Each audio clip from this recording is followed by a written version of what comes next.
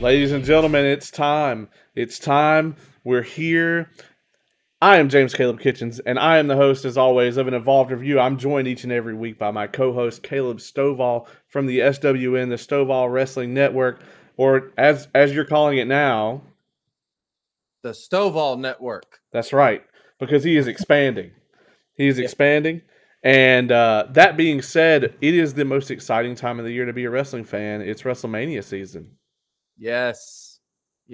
I call it Christmas for wrestling fans. That's it. And right now, right here tonight, we are going to be going through our top 5 list of WrestleManias. We've done some top 5 lists in the past, and I feel like, we've done top 5 matches, we've done top 5 couples, we've done top 5 non-WWE pay-per-view events, but this one, man, we decided we are still at some point going to do a top 5 WWE pay-per-views, but we decided that WrestleMania is in such an elite class, such a category of its own, that we had to do one specifically about our top 5 WrestleManias. We're probably going to have some crossover here. I feel like the most elite of the elite status WrestleManias are sort of legendary, but we'll see what happens. But this list, man, I feel like we can't go back, in 2 years and do another one, right? So like this one just feels so much more important and so much more like final to me. Yeah. So we're gonna see what happens, man. I'm very prone to let you go first. And as always, so sort of the rules here, we have not discussed with each other who is on our list, or rather, which WrestleManias are on our list. Normally, people are involved, but this time it's just programming. I don't know who's on your list. You don't know who's on mine. And then, as always, we're gonna see how it pans out, how we decided to judge these, right? Yeah. Because how do you judge a WrestleMania as far as ranking it? Do you judge it by the best match? Do you judge it by the worst match? Do you judge it by the angles leading up to it? The crowd reception? Is it still good today? I mean, that's all things we're going to find out that, we personally may have chosen going into this. Do you judge it by even the little things that make WrestleMania different? Like, the stadium that it's in, the production value that they always bring out, just everything about it. It's such a special event. And I go back to 2000, and I want to say it was 2019. No, I'm sorry, 2018, where they were in New Orleans, right?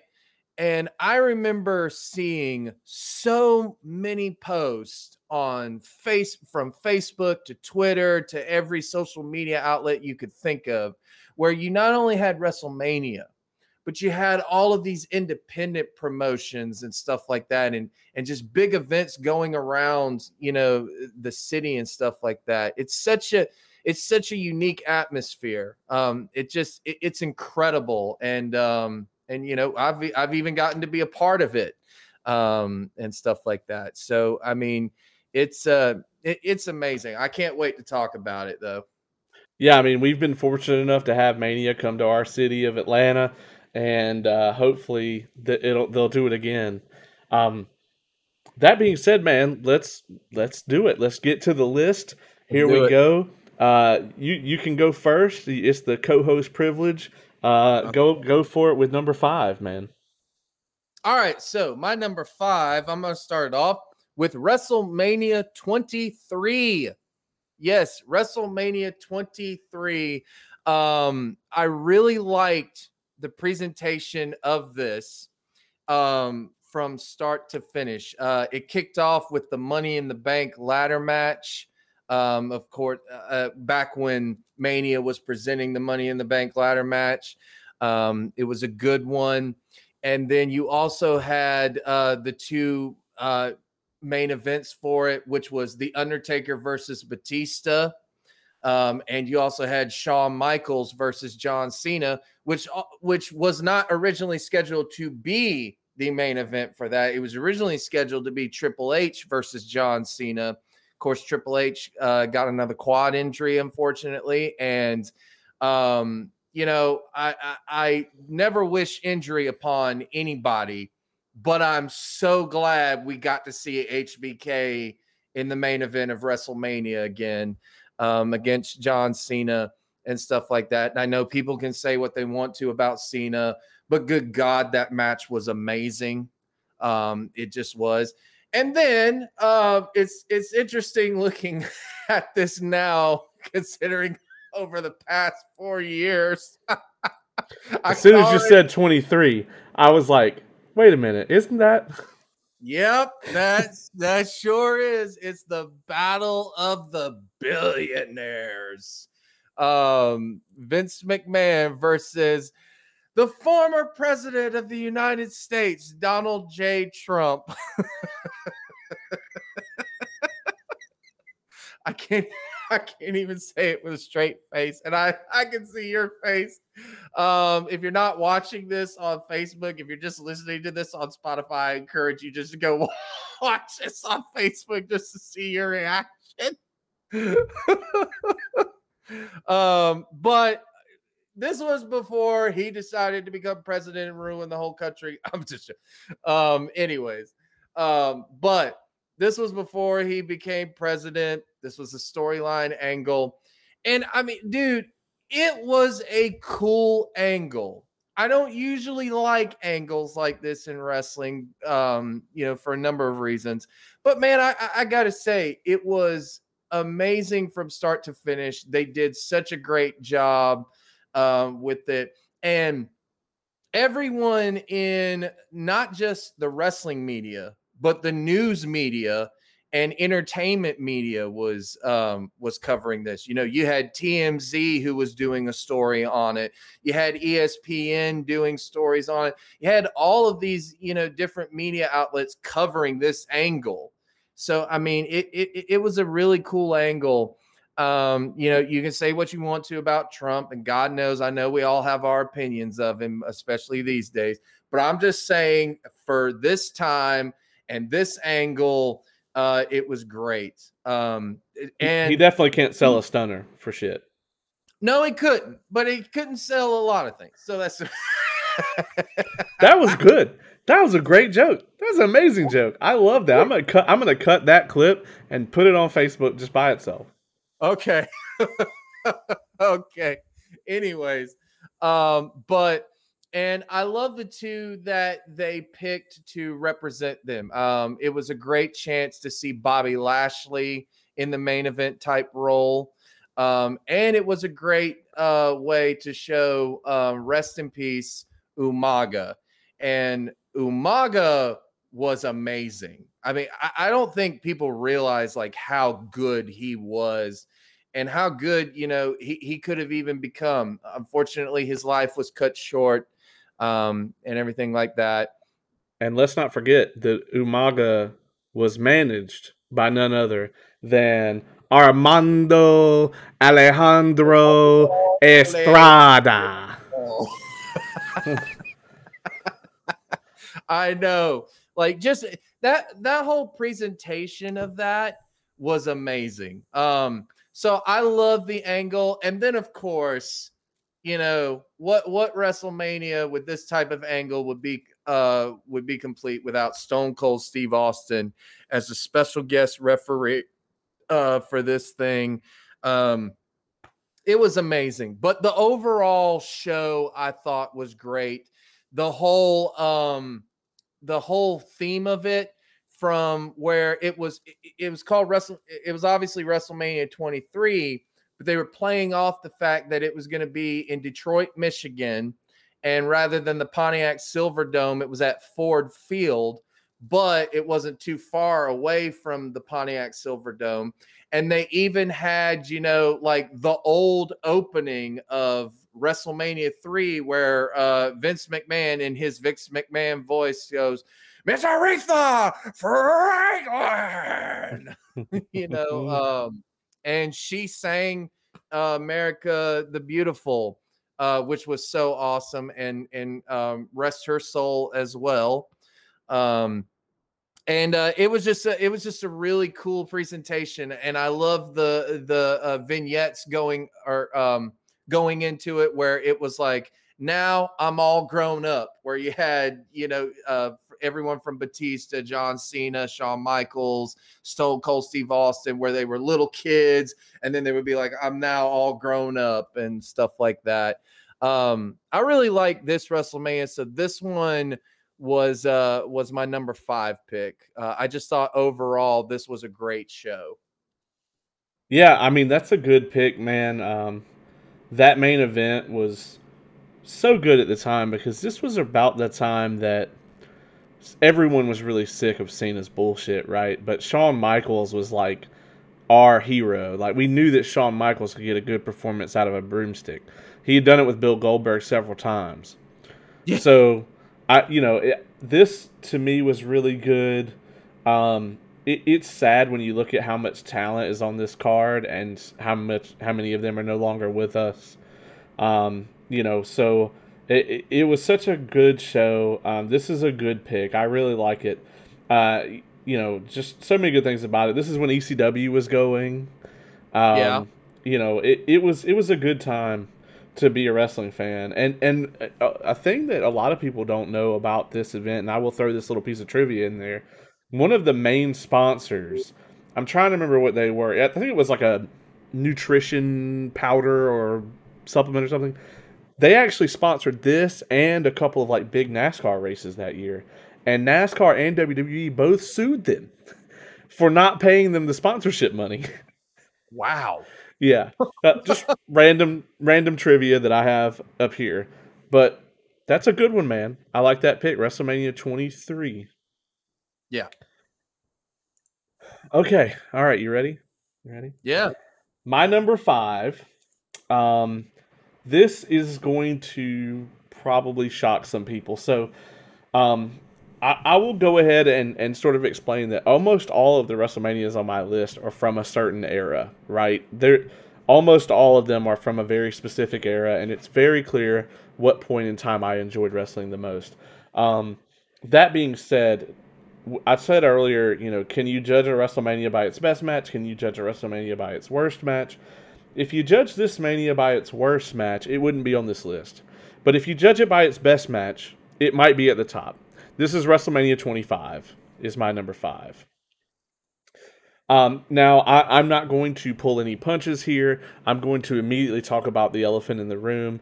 It is what many people consider to be the greatest, and it is arguably the greatest match of all time. What's not up for discussion is whether it is one of the greatest matches of all time, because it certainly belongs on that list. Yes. And we're talking about Undertaker Shawn Michaels from 25. Yes, absolutely. And what made it so special is I think we all knew that we were getting 2 seasoned ring veterans that had these storied careers in WWE up to this point. But I don't think anyone walking into that building or watching it live on pay-per-view was prepared for just how good it was going to be. No, nobody was. Because it's so rare these days for us to be able to see 2 people that have been in the business for the amount of time that these guys had been in the business go one-on-one on a stage like this and still be in, well, what we assume to be great health. We now know, thanks to the Last Ride documentary, that Undertaker was like basically on one leg for this entire match, which makes it more crazy. But I watched this whole WrestleMania back. I watched all of these. And I watched the whole thing back, and there's a couple times in the match you can see where he goes to put weight on that leg, and the hip just doesn't want to do it.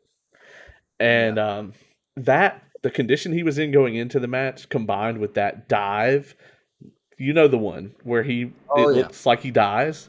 That match is just incredible.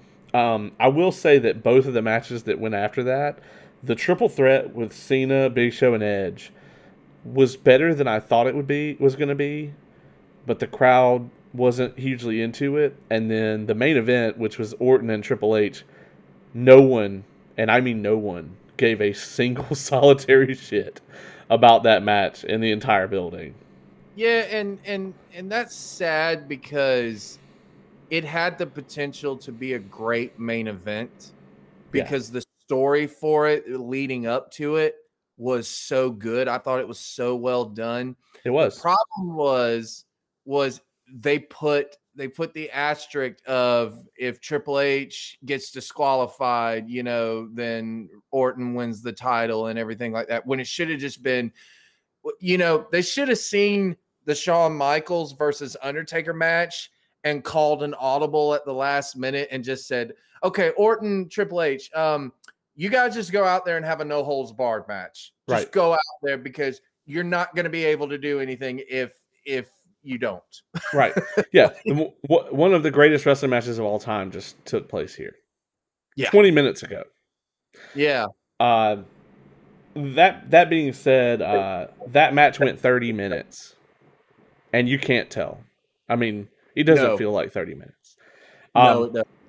Now, there was a lot of good angles that were set up for this Mania. The Undertaker Shawn Michaels build was perfect, right down Okay. to the beginning of the match with Shawn coming down in all the white from the top of the stage, Undertaker rising up from the bottom. Just the imagery here, the storytelling was just. You would be hard pressed to convince me on a given day that there's a better story that was told in professional wrestling anywhere. Oh yeah, Um, I agree. Heaven versus hell, man. It was just it was amazing. Exactly. We had Matt Hardy, Jeff Hardy in an Extreme Rules match on this card. That was a good build. I mean, Oh they've yeah. had so many matches against each other, but at the end of the day, like the versus brother thing just works, right? That's a Right. story you can tell. Um, I really love the very unique angle that they built up with Chris Jericho for this event. Um, they originally wanted, this is when The Wrestler was like the biggest movie in the world, and they really wanted Jericho to wrestle Mickey Rourke.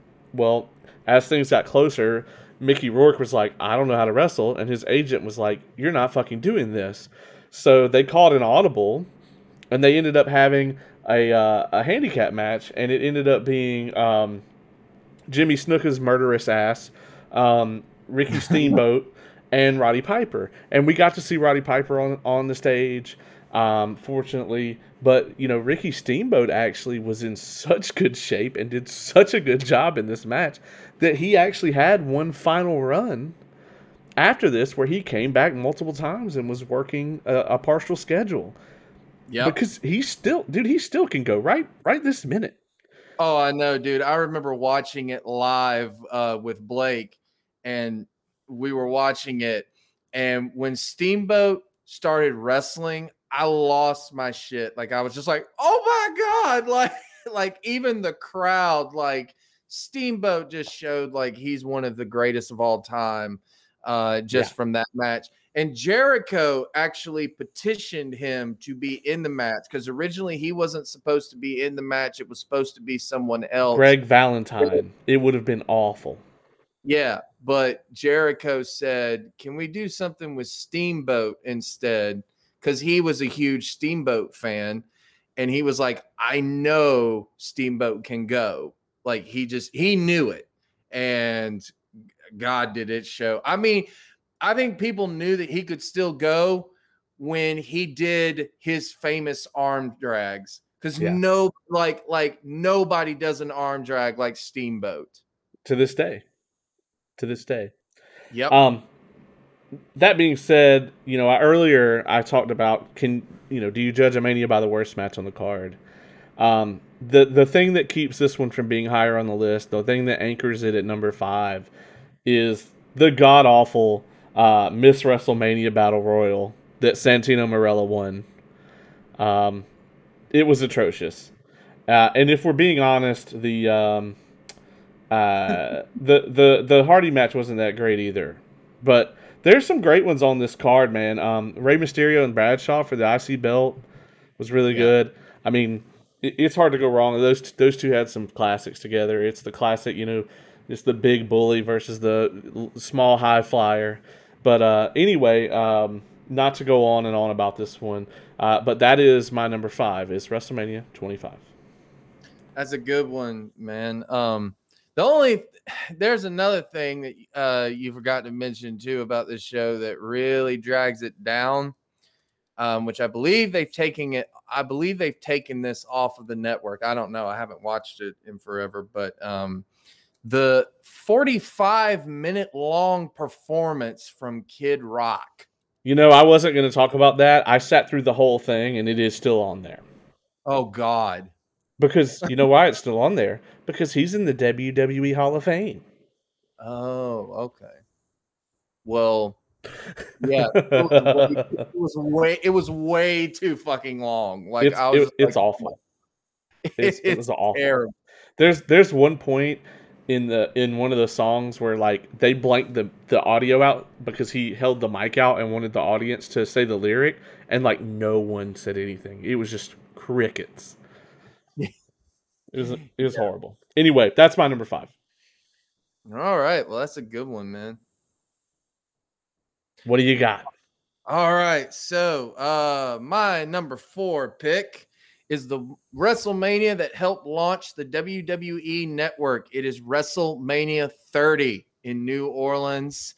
I got to go with this one because it was the crowning moment for Daniel Bryan, which we all, yeah, I know the Yes Movement was never higher than it was at this time.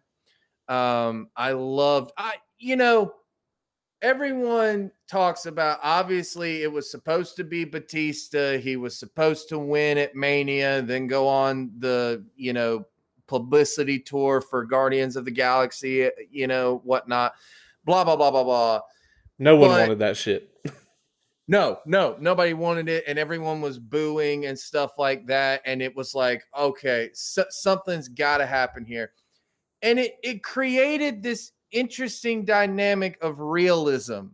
And it was the first time I actually heard this in going into a wrestling match, which was no one knew what was going to happen. Everyone was just like, well, Triple H could actually put himself over and go on and win the matchup, or Randy Orton's going to protest, or Batista still is going to walk out. But no one really thought Daniel Bryan was going to win. They wanted him to win, but they didn't know if he was going to. And it created this anticipation that I thought was just, wow, this is really cool. Like it's a rare thing that you get. And while it was a botched story from the beginning, I get that. But because of that, it created this anticipation that I just don't think you can duplicate. Like you can't script it, kind of thing. It's just, what's going to happen kind of thing. And I thought it was great. Daniel Bryan versus Triple H was amazing in the first matchup. And then, Bryan gets the big win at the end of the night. I would have preferred it be a one-on-one main event, but the story of Daniel Bryan defeating Triple H, basically in short terms, he defeated all of Evolution. He defeated Evolution that night. So it was amazing. And then of course the little things on this thing, like you had probably one of the biggest iconic moments everyone had been waiting for, but never thought they would see, which was you had Hulk Hogan at the Silver Dome. Yeah, the Silver Dome's in New Orleans. I didn't know that. I didn't know that either, but apparently, according to Hogan, it was. And then Stone Cold Steve Austin and The Rock all in the same ring together. And I don't care who you are. If you're a wrestling fan, you didn't stop to say, oh, they should have booked it this way. They should have booked it that way. No, you just stood there and all and was just like, this is my childhood right here. Like this is what it was for us growing up. And it was an amazing moment. I love that part. And then the 3 biggest draws in the history of the business. Yeah. In one ring. Yeah. I mean, you never thought you would see it, but we saw it, and it was amazing to see that. And then you had the Andre Memorial or the Andre Giant Memorial Battle Royal, if I can learn how to talk. And that award has been soured, obviously, over the years. It's now just a gimmick match, just like anything. But seeing Cesaro win that matchup when he was on such a roll at the time, when they were having him do the giant swing on everyone, and he had already done it to the great Khali and stuff like that. And then for him to like actually pick up the Big Show and slam him over the top rope, that to win the thing, that was incredible. That was amazing. And then Bray Wyatt versus John Cena. Say what you want to about Cena, but that might have been one of the best well-told story matches of the whole show with him and Bray Wyatt, because I love the whole finish me, John, finish me. Like he, even before the match, he was just like, finish me, trying to bring that evil side out of him, which had always been there and had always been seen by everyone, but okay. like, Right. So I mean, that was a cool match, and then obviously the shock of the night, which kind of put a damper on the whole night in a lot of people's eyes, which was the streak finally ended. The streak was conquered by Brock Lesnar. There has been so many stories and so much speculation behind this matchup that, oh no, Undertaker was actually supposed to win, but they messed up. Lesnar did this, blah, blah, blah. And Undertaker has said that, and we found this out on the last ride, that he was supposed to go over. That was what he thought was supposed to happen. But then when he got to the building, Vince made the audible and said, nope, Lesnar's going over and blah, blah, blah. And the Undertaker has no recollection of this match. He has no idea what happened. Like, he was that concussed. Yeah. It's scary to think about in and of itself. So, I mean, that match is what it is, I guess. I didn't think it was a bad match by any means, but it is what it is. But I just thought the presentation of this, the launch of the WWE Network at the time, just everything about it, I loved. And I love the concept of a big, event feel, which obviously WrestleMania has, but this one just felt bigger than a lot of others. So that's my number 4 is WrestleMania 30. I can see that, man. I actually did consider this one. My thoughts about the Cena Wyatt match, the Lesnar Undertaker match, those probably are the reason that I was not a fan of it. Enough to put it on the list, but if we were doing a 10, this probably would be there, just because the main event is great, just because it was like really the first time the audience snatched away the control from Vince and basically said, we don't want this, and if you go for it, we're gonna fuck you over, and we're not gonna watch your shit. Yeah. It was great. I mean, the fans basically said Daniel Bryan is going to be the guy. Yeah. And that's it. All right. That's an excellent number 4. Let's see what I've got in the chamber. This one might surprise some people as well. Now, I'm going to say this. If we were going purely off of emotional reaction, the first time I watched the event, this would be number 1. Because at the end of this one, I literally ran outside in the middle of the night and yelled at the top of my lungs out of pure excitement. My number 4 is WrestleMania 20. Ooh, and let me guess why, because that's probably a very controversial topic. Maybe it is. But my number 4 is WrestleMania 20. Now, this event, this is one of the ones where, I had to figure out how to judge it, because while this event has it's almost the opposite of WrestleManias now. Like, for the last 10 years, it's been like the main event's going to be ass, right? The rest of the show is what you're there for. Whereas this one, it's the complete opposite.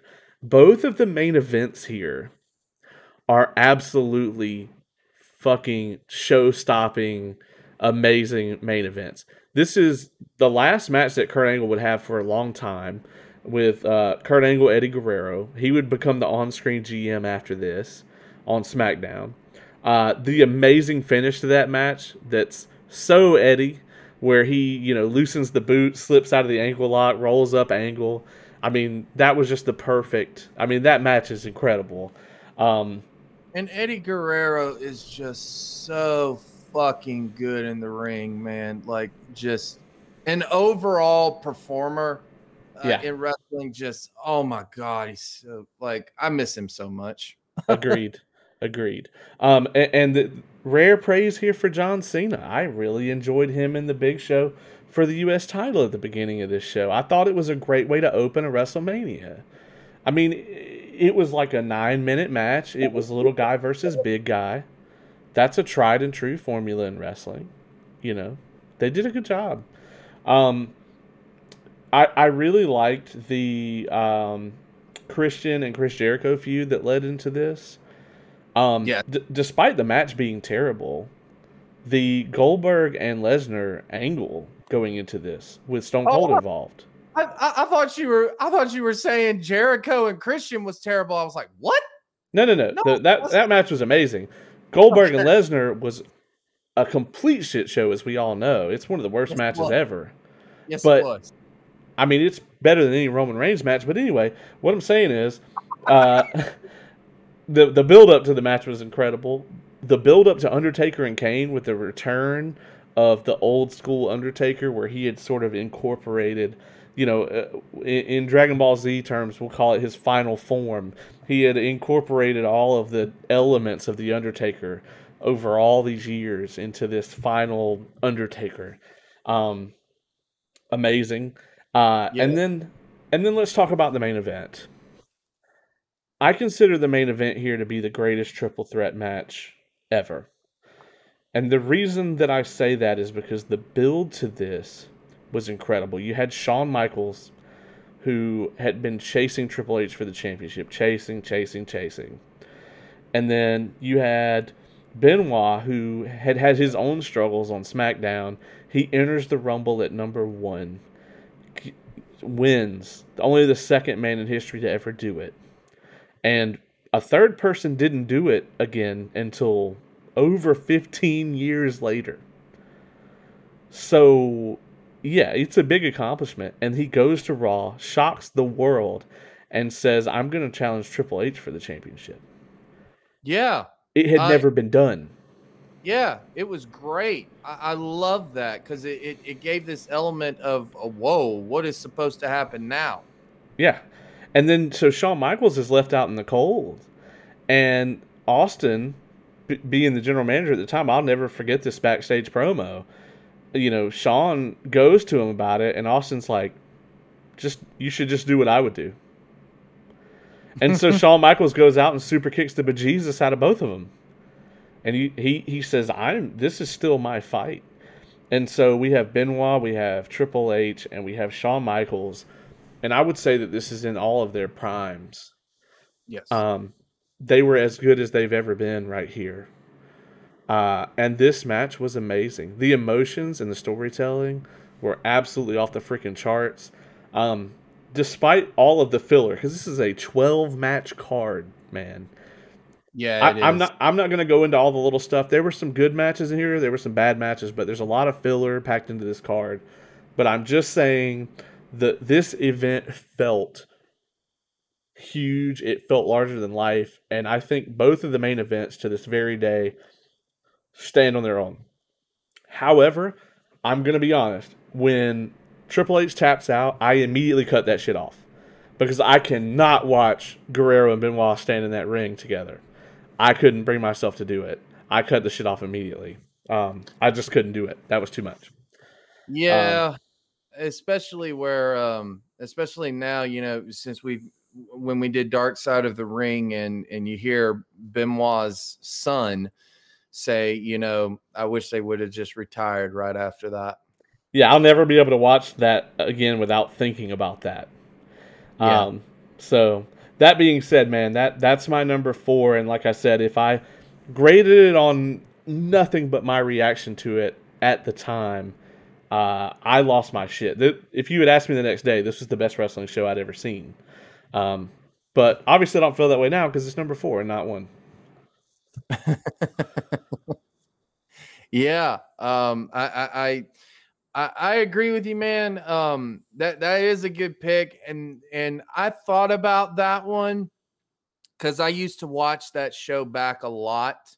Especially like I was waiting for it when it came out on DVD, and they also had like a special edition Yeah, DVD of it where you had all of these extra stuff, and I'll never forget that. Um, Back when people used to watch DVDs. But yeah, the only reason I couldn't put it on my list was just you know, I can't get what Benoit did out of my head and everything like that. It ruins that match, and I cannot see someone having that much joy and then realizing what he would do years later, kind of thing. yeah. So, but it is still a good pick, and the Guerrero versus Kurt Angle matchup, I mean, alone is worth watching this damn thing. I For mean, all time, yeah. it was so good, and Kurt Angle had nothing but high praise of working with Eddie Guerrero. That is a good one though, man. It really is. Well, that being said, we're getting into the weeds here. We have no duplicates yet. Um, Not yet. and to be fair, out of all of the lists we've done, we've only had one duplicate. And that was the top 5 couples of all time, and it was we both had Triple H and Stephanie because how could you make that list without them? So it'll be interesting to see if we have more of the same going forward, man. But the floor is yours, number 3. I don't know. But my number 3 is quite possibly, many consider this the best WrestleMania of all time. They consider it definitely one of the biggest WrestleManias of all time. And it is WrestleMania 17. And Okay. it had quite possibly the biggest main event in history. Let's put it that way. It was by far the biggest main event.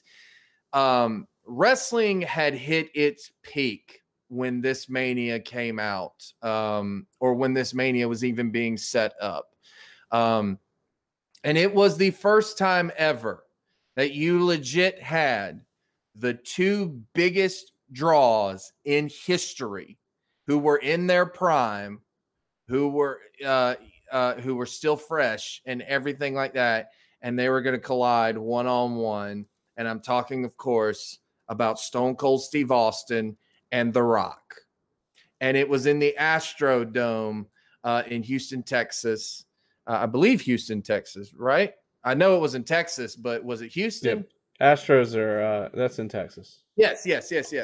Houston. So it was in the Astrodome, and it was probably one of the biggest gates WrestleMania had ever had, or close to it, since WrestleMania 3 or something like that.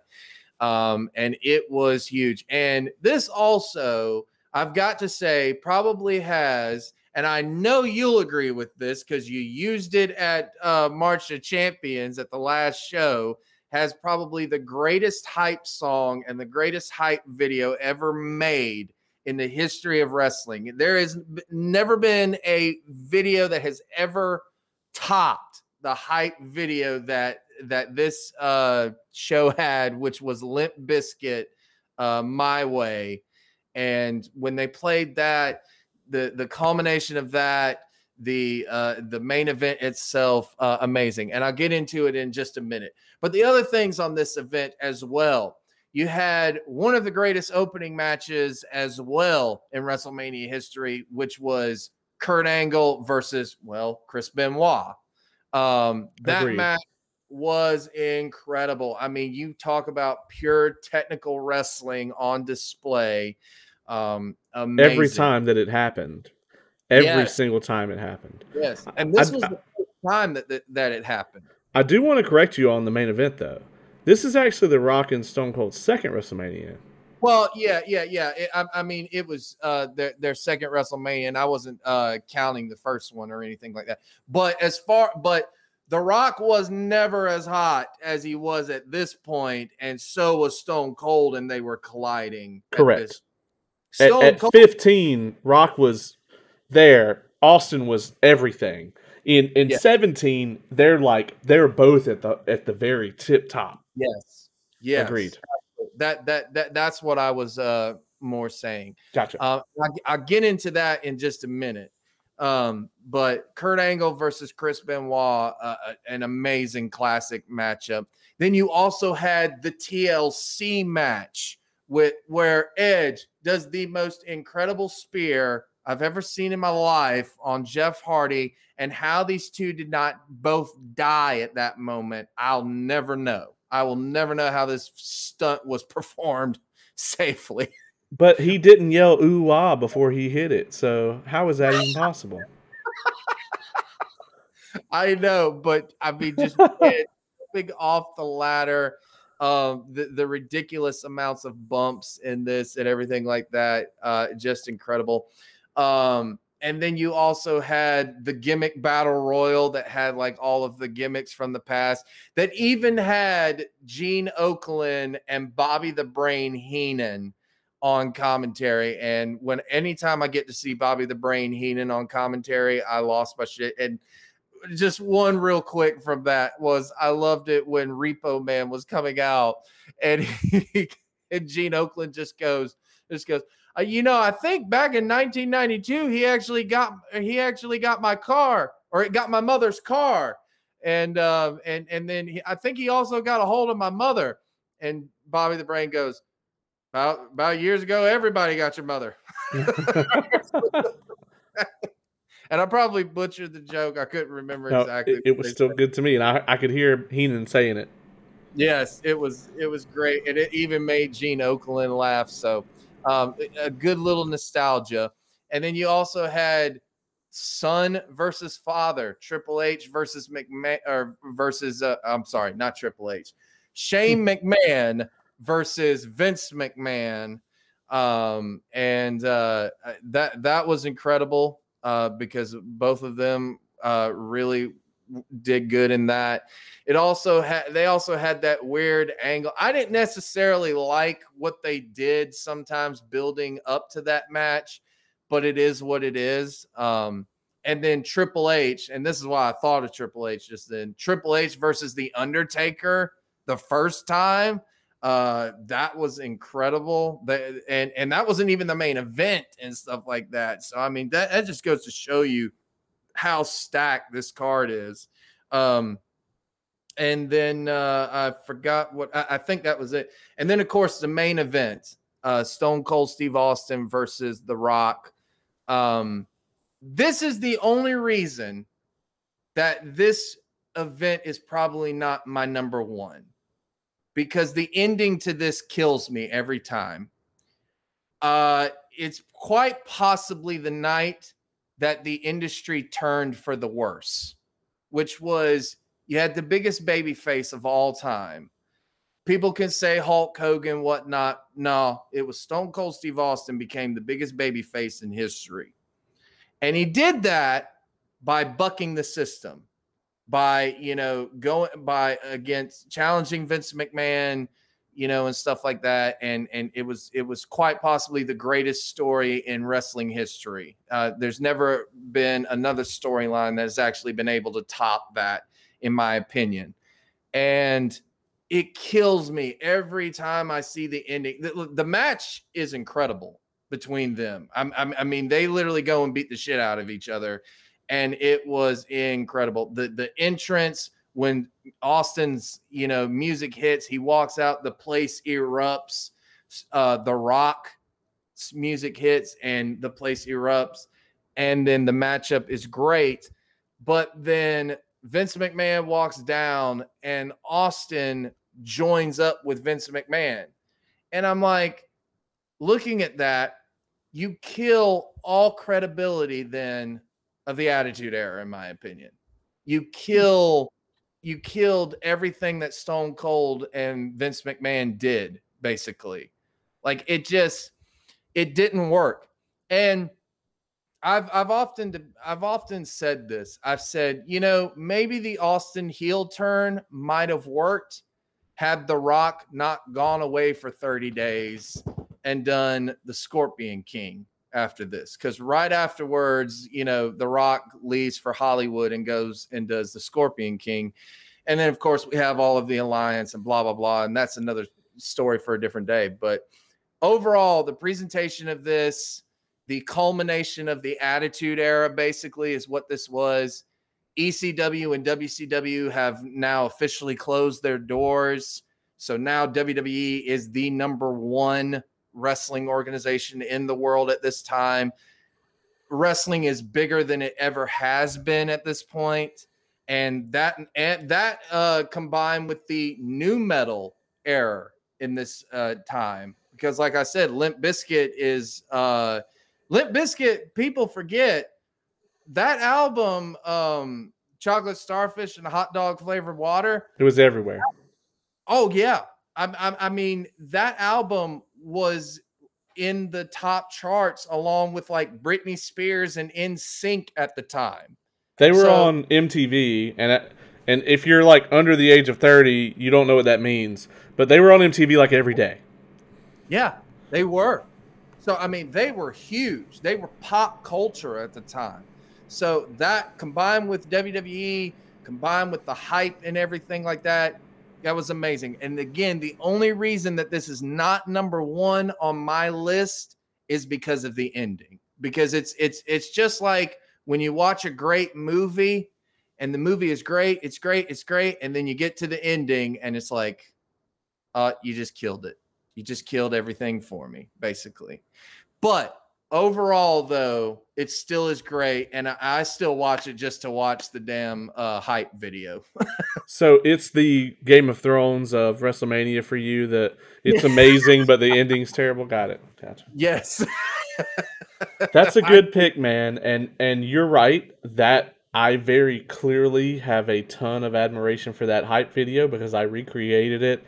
It was really important to me that I get it done before the end of Flatline, and I'm so glad that I did it where I did it.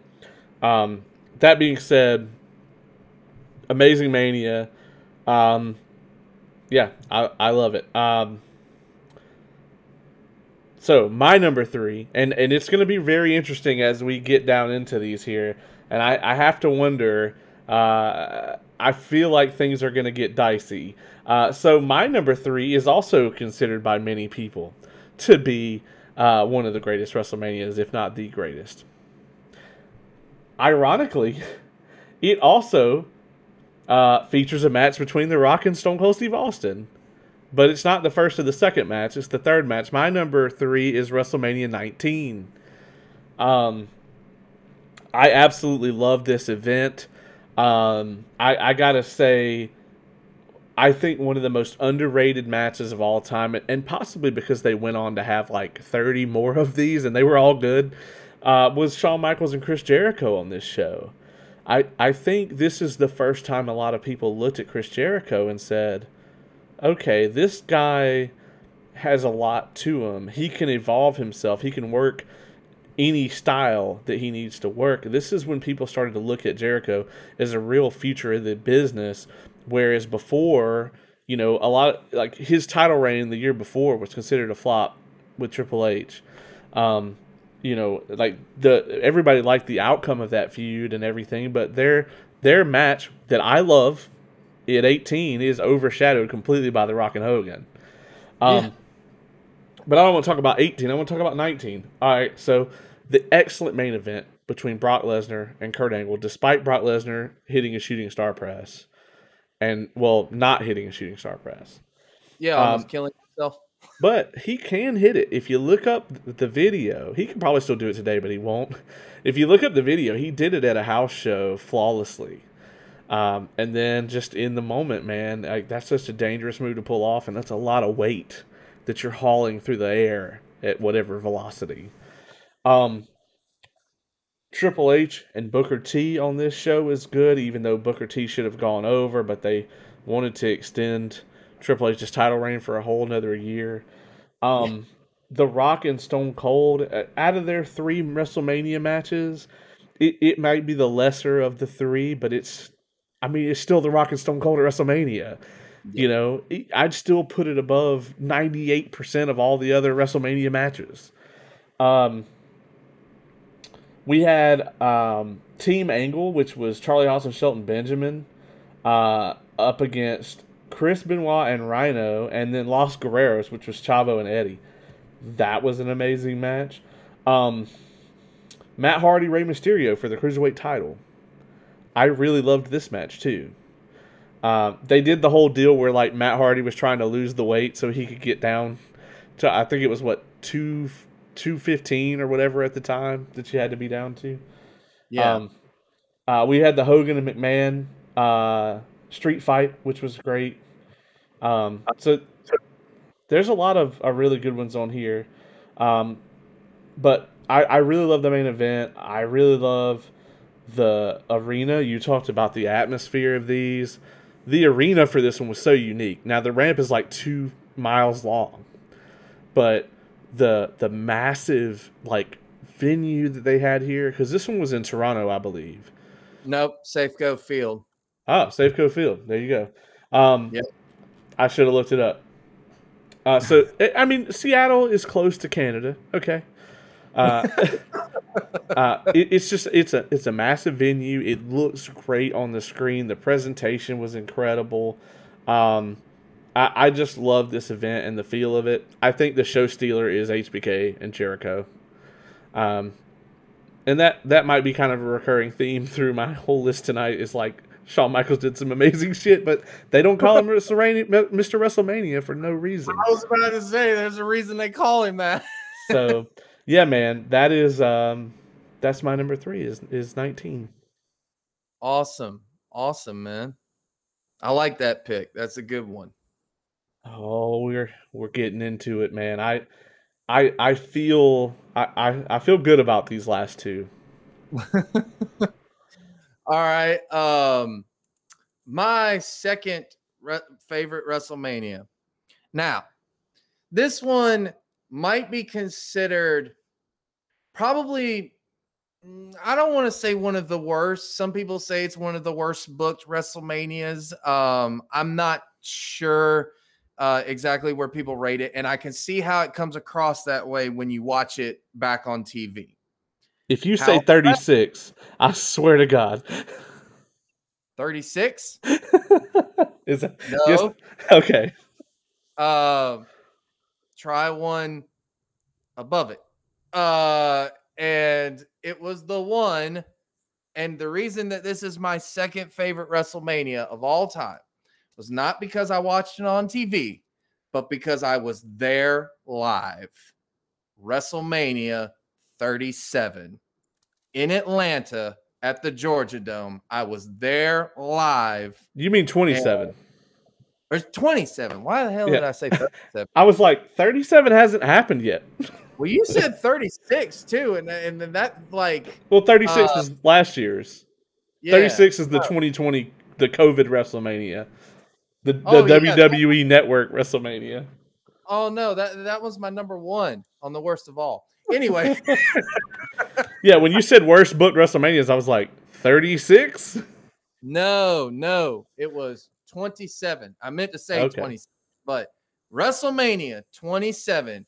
And again, because I was there live and I witnessed live one of the greatest matches I've ever seen live. Now, it might not stack up that way in people's minds on like a top list of matches and whatnot. And I know that there's been better matches in Mania, but I witnessed The Undertaker versus Triple H live. And when you witness something live, it is completely different than when you watch it on TV. And the one thing that I took away from this, I remember this vividly. Okay. First of all, I remember both entrances for The Undertaker and Triple H. And I remember The Undertaker walking down, and he didn't walk down he did have the gong in there, but he didn't have the dan, dan, dan. No, instead, he had the Johnny Cash, "There Ain't No Grave That Can Hold My Body Down." And it created this interesting feel to it. And then the matchup happened. And oh my God, the matchup from start to finish was incredible. These are two men who, you can say what you want to about Triple H. I know everyone has their opinions, blah, blah, blah. But these are two men that know how to tell a story. They are master storytellers in their own right. And the story that they told in this was beautiful. This is the one moment, though, that I remember vividly. I can recall it step by step, was when the Undertaker's getting to his feet. He looks at Triple H and he's like, come on. He's been beaten to hell, blah, blah, blah. And Triple H just does the Undertaker symbol like this. And then he picks up the Undertaker in the tombstone pile driver. The entire Georgia Dome, I'm talking from the first row up, stands up in awe. Like, I had never experienced that live in my lifetime, and I probably never will again. It was incredible. I mean, incredible. I've never experienced a moment like that before in my life, watching any wrestling show I've ever been to. And I've been to a lot. I've been a part of some behind the scenes, and I've been in the stands. I've never experienced a moment like that. It was fucking incredible. I mean, just amazing. And then the ending to the matchup where Triple H has lost. He lost the match, but he's the one that walks out. And the Undertaker is the one that has to be carried off on a stretcher. And yeah. And with the Johnny Cash music playing in the background, "There Ain't No Grave." Oh my God, just masterful storytelling. And then The Rock being involved in it. This was when he actually came back. And I remember that this was like the first time that I had watched Raw and SmackDown both religiously leading up to this Mania, because I had to know what was going to happen. I had to know what I was going to see, obviously, because I knew I was going to WrestleMania. There was just no stopping me. I was going to go see this shit live. And so I had to know everything. So when they announced that there was going to be this special guest host, I was like, okay, I have to know who this is going to be. And when The Rock's music hit for that, I was like, oh my God, I'm going to see The Rock. I'm going to see The Rock at Mania. And that was amazing. And that's when they started the whole Cena versus The Rock and stuff like that, which I felt bad for The Miz, because The Miz was had just won the title, and going into that matchup, it seemed like nobody really cared about The Miz going into it. It was just all about what Rock and Cena were going to do. And then The Rock cost Cena the title. And that was a heel move and everything like that, but everyone was cheering and stuff like that. So it was great. And then, unbeknownst to us, this was Edge's last match until obviously he returned at the Royal Rumble in 2019. But this was his last match against Alberto Del Rio, which was amazing. I was going to mention that. Yeah, we didn't know it was his last match at the time, but this match was incredible. Yeah, it was incredible. The story for that was great. Randy Orton versus CM Punk was on it, and I was excited about that. That was great. There were a number of things that brought the show down. Obviously, Snooki being involved in it, I just rolled my eyes at that. The short matchup between the Nexus and I think Big Show's team, whatever it was. I don't even know who was in that match or whatnot. And then obviously, I think the one that really brought down the show, which was Michael Cole versus Jerry Lawler. I don't even I don't know why they chose to make that match as long as they did, but yeah, it really brought down the show. But then, you know, you bring it up with that when the Triple H versus the Undertaker matchup, I literally watched that match and was just like, you know what? They can end the show right now and I would be fine, because that was all I needed to see. And then, of course, we had the main event, but the main event, you know, I don't really even remember that well. But because I was there live, that makes this WrestleMania one of my favorite WrestleManias of all time. Just because every time I see it on TV or on the WWE network, in this case, I'm just like, I was there, like I was there, like, and you cannot take that feeling away. Like, you can say what you want to when you watch it on TV, but when you're there live and you witness it, there's just a feeling that you can't describe. You have to be there to see it live. So that's my number 2. I gotta admit, having also been there, it was very tempting to put this on my list. People that weren't there don't tend to recall this Triple H and Undertaker match being as good as it was, but if you watch it on the network, it holds up. The moment that I remember is the back body drop off of the announce table. Yeah. When I see like clips of that, it always plays for me from where I saw it from. Yeah. And the thing about this match is they knew, like Triple H knew, and Undertaker too, the condition Undertaker was in going into this match, he was probably in the worst condition that he's been at a WrestleMania going into this match. Especially now that we've seen the last ride and we know. But and he didn't walk out. This was where he almost hung it up because he almost didn't walk out. I mean, he didn't walk out. He literally did not walk out. Yeah. So Triple H, I mean, knows going into this, and Undertaker knows. They're not going to top the previous 2 wrestling matches between him and Shawn. So what are they going to do? They're going to beat the bejesus out of each other, and they did. Yes.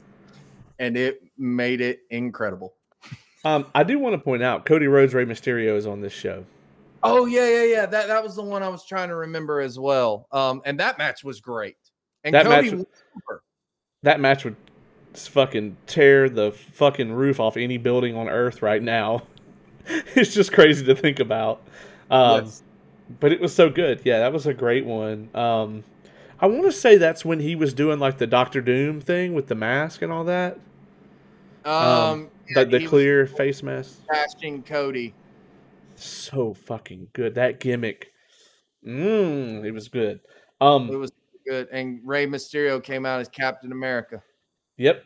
And I do remember the main event, man. The thing I remember about that main event, I felt bad for Miz, but I remember his video package going into that main event was amazing. Yeah, it was. And then they tried to overshadow it with, for whatever reason, because when I think of John Cena, I think of a fucking choir. Yeah. Yeah. Yeah. I didn't hate that. I've always, and there's no point in spoiling it here because I've tried to make it happen several times and I've never been able to pull it off. But I've always wanted to have Wade Adams come out to like a choir singing "O Canada," right? But I've tried so many times, I've given up at this point. So maybe it's somewhere based off of that. I don't know. Anyway, yeah, I love 27. I was there, and that's a good pick. It's a damn good pick. It almost made it on my list. It's not on my list. I've only got 2 left. Right. And you know what one of them is. So I'm not going to spend a ton of time on this one. We have another crossover here. My number 2 is WrestleMania 17. Yeah. How can you not put this one? So we already talked about it extensively. So I just 2 notes from your overview of it, because I agree with pretty much everything you said here. I will point out that the very odd Kane, Raven, and Big Show hardcore title match on that show Yeah. is probably the best hardcore title match at a pay per view that I can think of, other than maybe when like Bubba Ray Dudley was doing it. He had some really good title defenses, but most of those were on Raw. Most of those weren't on the pay per views. Um, but I have the opposite opinion of the Austin turn. Um, I love it.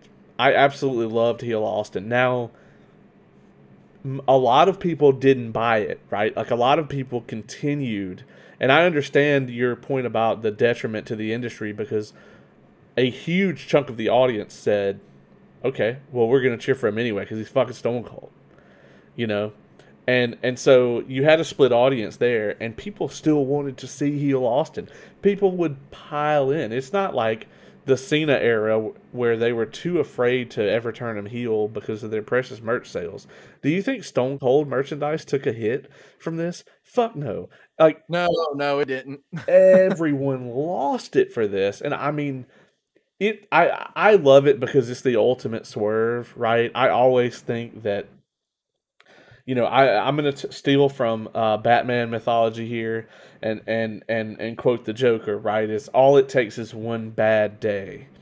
And I love that thought when it comes to like a baby face, like what drives them to go out amongst these heels that are clearly assholes and like break the rules all the time and persevere, right? And have that kind of like hero's journey towards the championship or the next rung up on the card or whatever it is that they're fighting for. I love that imagery and I love that idea that for Stone Cold, and maybe a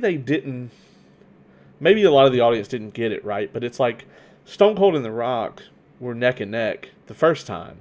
And in the 2 years since they fought, The Rock had only become better and better and better. And he was at his height here. Yes. If I'm looking at it from Austin's point of view, and Vince McMahon comes to me and says, and he just starts dropping those little, hints in my ear, like, hey, everybody who's ever been in your spot, the next young guy has come up and took it out from under him. And maybe you can't beat him. And instilling that doubt in someone, the idea that he would turn is not unbelievable. And maybe they should have done a better job with illustrating that point. But you can only hint at it so much, and then you lose the shock of it. So the shock of it is what really exploded everywhere. And I love that kind of shock. Like, for example, if, Darius Lockhart, for instance, were to turn heel out of nowhere, I am a big fan of these types of things. Wonder why. Yeah. So, just things like this that I'm a fan of, especially when they're executed well. So I'm not going to spend a ton of time on it because we already went through the whole thing, but yeah, I consider 17 to be the second best WrestleMania of all time. And I'm dying to know what your number one is, man. So we're gonna skip the drum rolls. We're gonna skip all the nonsense and whatnot. I want to know what is Caleb Stovall's number one WrestleMania of all time. Ooh, my number one is actually one that you already said. WrestleMania 19.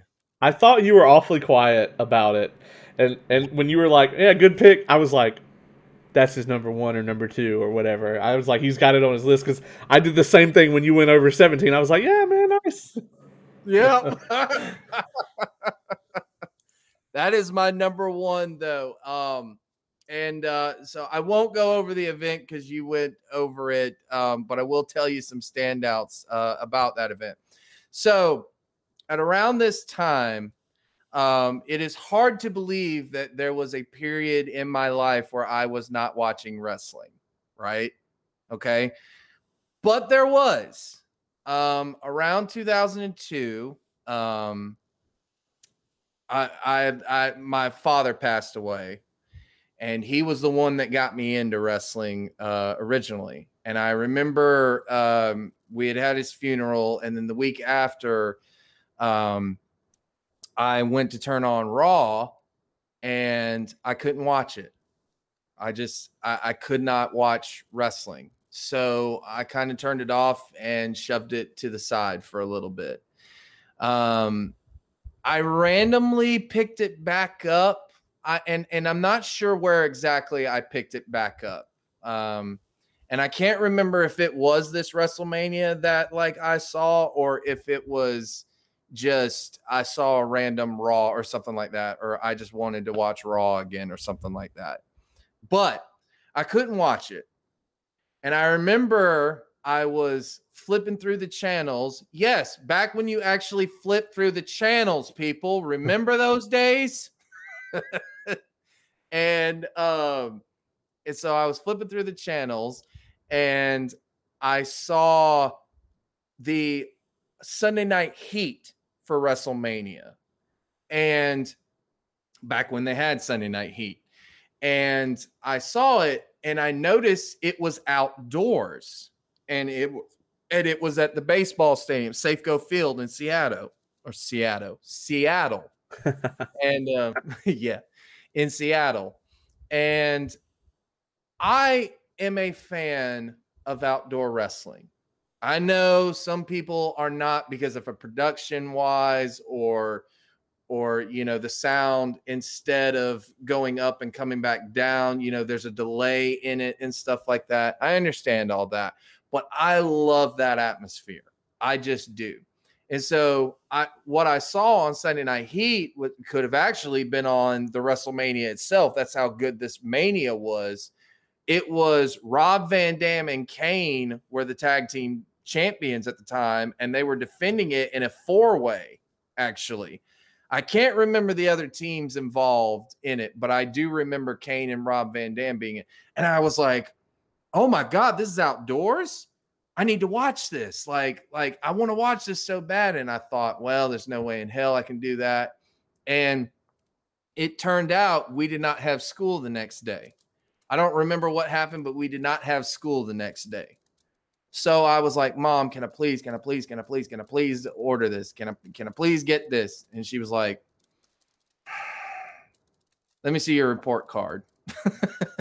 And I showed her my report card and everything like that. And she's like, well, you have gotten good grades. Okay, fine. So I ordered the pay-per-view and I watched it live, and I was like, I fell in love with wrestling again, basically. This show helped it. The opening with Rey Mysterio and Matt Hardy, I loved it. And I love JR and King's intro to it. He's like, I know, JR, you always got the John Wayne couplings when it comes to WrestleMania and everything like that. He does. It's true. It's true. And I love that. I loved this match, though. I loved the build for it, and I loved the match itself. Hogan versus McMahon. Yeah. I absolutely loved it. It was tremendous. The ending to it, Hogan going over, Hogan being bloodied and everything like that. I mean, those two literally beat the shit out of each other. And I can guarantee you there was animosity between the two. There was actual animosity because all that shit that they were saying leading up to it, that was how they felt about each other a little bit. It was real. Oh, yeah. And whenever you have something like that, my God, you have something special. Booker T versus Triple H. I wish Booker T would have gone over, but it is what it is. The Michaels versus Jericho matchup. I mean, that match was incredible. And then, like you said, one of the best main events in history, Kurt Angle versus Brock Lesnar, even with the botched ending, it still did not take it away from this matchup. Or the botched shooting star press, it still did not take it away. And then Stone Cold versus The Rock 3. I mean, this Mania is amazing to me. And like I said, the reason it's number one in my heart is because it got me back into professional wrestling. It was this Mania and then discovering TNA from there. Yeah. That was what got me back into professional wrestling more so than anything. So That is my number one, is WrestleMania 19, and we had another freaking crossover. You know, I can relate to that hugely, man, because I had a very similar experience with my dad passing away. You know, he was and even with this Mania, he was a huge Hogan fan. Um, I've talked a lot about us watching Starrcade '97 together, and we were a house divided. I was Sting, he was Hogan. Um, but I completely understand. I actually didn't catch this one live. I went back after the fact and watched this one because I came back in around the time they were doing the Power Trip with Austin and Triple H. And then for whatever reason, I did not get to watch this one. I didn't watch this one live, or I wasn't around, when this one was going on.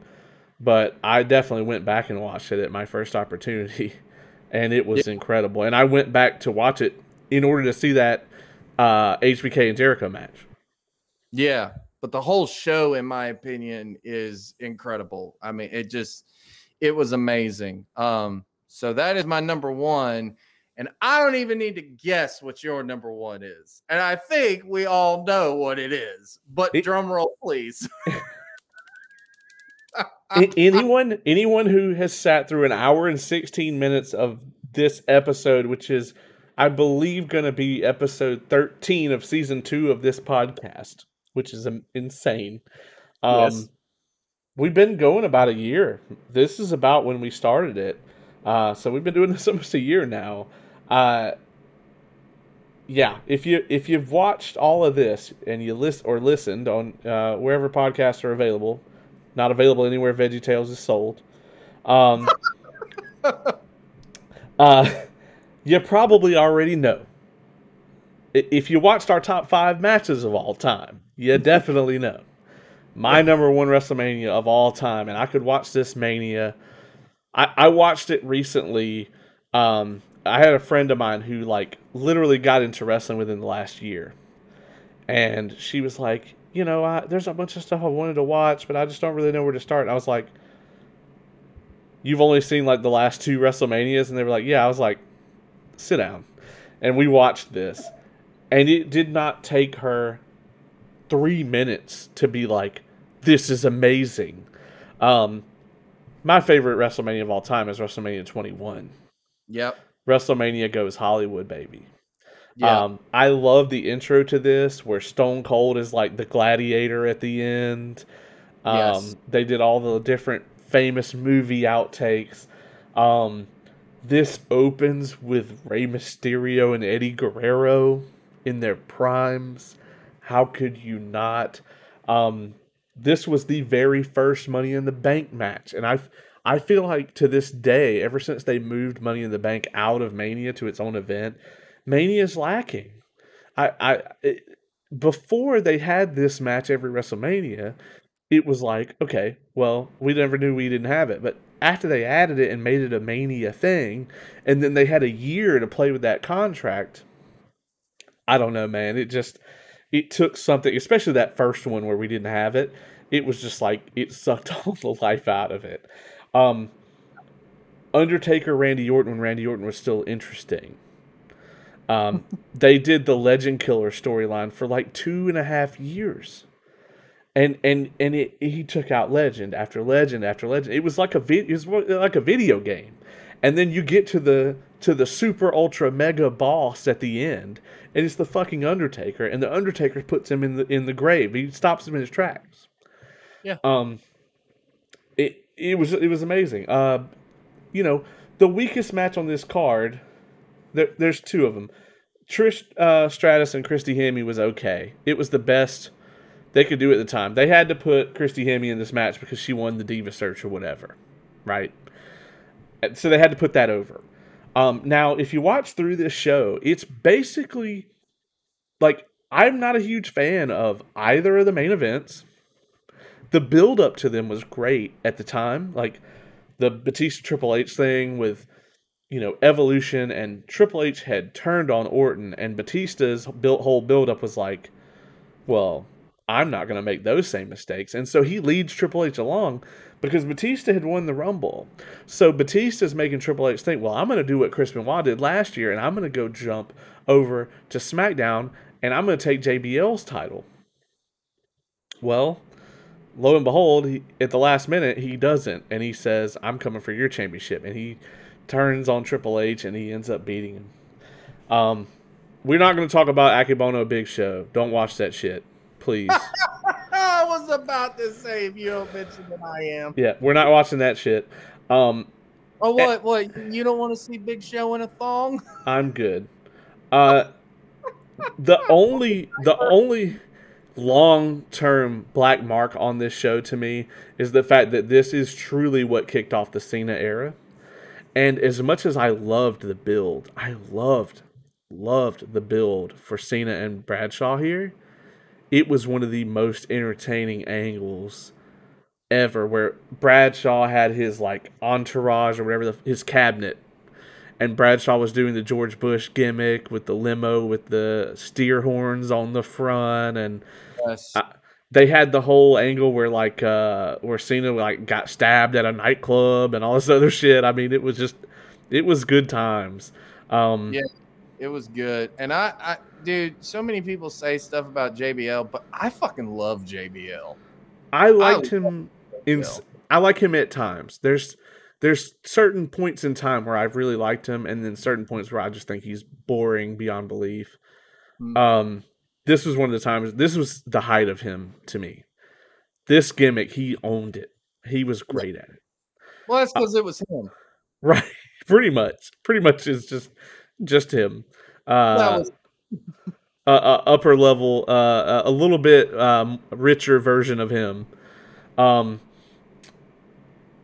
Unfortunately, this is where Cena evolved from the Doctor of Thugonomics to, eat your vitamins, say your prayers, and it would cause the next decade of wrestling to be awful. But hey, we can't win them all. And then I got to talk about, I got to talk about it. The match that was my number one, that I consider this to be the greatest wrestling match of all time, in my opinion. And this was Kurt Angle and Shawn Michaels. This was the first time they had a match against each other, and it was unfreaking believable. 27 minutes. You had the Olympic athlete versus the entertainer versus Mr. WrestleMania. And Mr. WrestleMania proved that he could wrestle, and Kurt Angle proved that he could entertain. And I just think it's one of the best stories. And the build for it, just like a lot of these, was incredible. So, I'm just a sexy Kurt. Yes, exactly. I'll make your ankle hurt. And it's just too good. It's too good, man. And Edge, of course, he won the first Money in the Bank and went on to have his heel turn that, at the Chamber, that catapulted him from mid-card to being a permanent main event star. So he was a heel going into this. He was, yes. They had done the turn not too long before this, because I think this is right when the Matt Hardy Lita thing came out, like right before this. Yes. Or no, actually, no, it came out after this because they fought for the Money in the Bank. That's true. But it was out on the internet before this. Yes. That caused them to turn him heel. And then it got like confirmed later, and then WWE had no choice but to bring Matt Hardy back in and everything. But yeah, I mean, him winning Money in the Bank, being the first person to do it, cashing it in on Cena, causing the biggest spike from pay-per-view to Monday Night Raw the next day ever. And that record will never be broken as long as we're alive. Celebration. Yeah. I mean, just an amazing. I mean, I love everything about this show. Like I said, I could watch it all the time. Even the matches I don't like, other than the sumo match, I could watch it over and over again. And also the Hulk Hogan angle coming out, and you see all of the celebrities like Adam Sandler and stuff like that in the audience going nuts when Hogan came out and stuff like that. So I mean, I agree with you, man. The only reason it was I flipped back and forth with this one on 27, and I put 27 there just because I was there live. But I loved the way that they presented this WrestleMania from start to finish, because it was so unique the way that they did it, with the like you said, the vignettes that they had, which were not your normal hype video vignettes. They were famous movie scenes, and you had the WWE superstars, and one of my favorite was where they had Stacy Keibler doing I don't know what movie it's from. I can't remember that. I'm not a movie history buff like that. But Chris, like them asking her questions and Christian just going, "How about a state of masochistic thing? Just check." Like something like that. The you talking to me? You talking to me? And he's like, and Carlito with the apple, and they're like, "Cut, lose the apple." That's not cool. Yeah. Stone Cold Steve Austin doing the gladiator thing when you opened it up, and then Eddie Guerrero versus Rey Mysterio, just start to finish. I agree. And like I said, I knew this was going to be your number one. Like when we did the countdown, I was like, well, I already know what his number one is. Absolutely. So I agree with you there, man. This was a great WrestleMania. And of course, it has quite possibly one of the best matches ever in Shawn Michaels and Kurt Angle. And I think that was the night too, because Kurt Angle had great matches. Right. It took a match with him and Shawn Michaels for everyone to finally go, okay, this guy's actually like the complete performer in pro wrestling. And this was someone, he's even stated, he's like, he didn't like pro wrestling. He did not watch pro wrestling. I mean, he comes from the amateur wrestling world, like where they actually wrestle, like he's an Olympic gold medalist. And, people in his circle would always make fun of pro wrestling because it was bigger than their sport. And it was looked at as like, a sin to be involved in that. And so he came into it with a very cocky attitude. And he even said this, and Bruce Pritchard said it, and then Kurt Angle confirmed this, because we all tend to know that Bruce Pritchard exaggerates things and whatnot, but Kurt Angle confirmed this. When Kurt Angle was originally trying to get into WWE, he stated, he's like, "I just wanted you to know, I can't lose. I'm not going to lose." Right. And Bruce Pritchard was like, "All right, well, that's all we needed to hear. Bye." Yeah. Thanks for calling. Yep. And Conrad Thompson asked Kurt Angle that, and he was like, "Yep, that's true. I did say that." And then he realized first of all, he wasn't making a paycheck at the time. So then he realized, okay, maybe I should rethink this. And so he got it. I mean, he was a natural. He got what wrestling was at that point. And once he got it, once he realized he could be entertaining and still be a badass, he's the only guy he's one of the only guys, I should say, maybe not the only guy, but he is one of the only guys I have ever seen in pro wrestling that can make himself be a complete doofus, a complete nerd, and yet still be a badass. That's talent. That is a skill that you can't teach. You either have that or you don't. And Kurt Angle had that. And it's just everything they did in that Mania. It was great, except Big Show in a diaper. I'll as a matter of fact, they really, Kurt picked it up faster than anyone ever has. Yes. And that's been stated by a lot of people. Yep. Him and one of my other favorites, DDP, who didn't even get into wrestling training until he was 30. Some people just have a natural knack for it, and that's where that, comes along. But yeah, man, this list has been a blast. I'm really thrilled with it. I think we got a good list. It wasn't until I actually made my list that I realized that, 17 through 25, all mine are within that era, and I think it's I think it's easy to say that that's my favorite time frame in wrestling. Um, Yeah. Evidently, and you know, if I had an honorable mention, 18 would be on here because 18 is a fucking great WrestleMania. There's just so many great ones to pick from, and I'm surprised it's not on either list. But if I could pick one to put on our list here, it would be 18 because it was so damn good. It's just these are so good, you know. Yeah, yeah. I mean, they really are. There's still a bunch that I could pick from. I really liked the WrestleMania in Miami with Cena and Rock as the headline. I thought that one was a great one. Um, and then there was, you know, a bunch of other stuff. And the only reason I don't have any from like the Attitude Era or stuff like that is because those pay-per-views aren't that great. Yep. I mean, they're really not. They're known for their main event, which is The Rock and Stone Cold, and then Stone Cold versus Shawn Michaels. But Shawn was not. Shawn was in a very bad place and was not the best he was physical. And of course, WrestleMania 13 has what I feel is probably one of the greatest matches of all time, Stone Cold versus Bret Hart. But the pay-per-view event itself is not that great, you Right. know?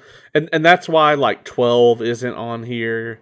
Mm-hmm. 3 isn't on here. I mean, you know, at like 10, I mean, with Brett and Owen, I mean, if we were going to judge it purely by the best match on the card and not look at the whole show or anything else, yeah, I mean, 10 would probably be on here for me. 12 would probably be on here for me.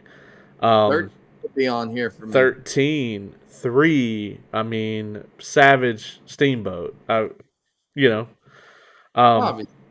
So, yeah, there's a lot that would probably be on here if we're going to judge it by certain criteria. But when you look at the overall package, just like you said, it's the venue, it's the build up, it's the aesthetics of the whole night, the feel of it, you know, and then it's the card, and not only the way the card was booked, but the way that it turned out and the quality of the match.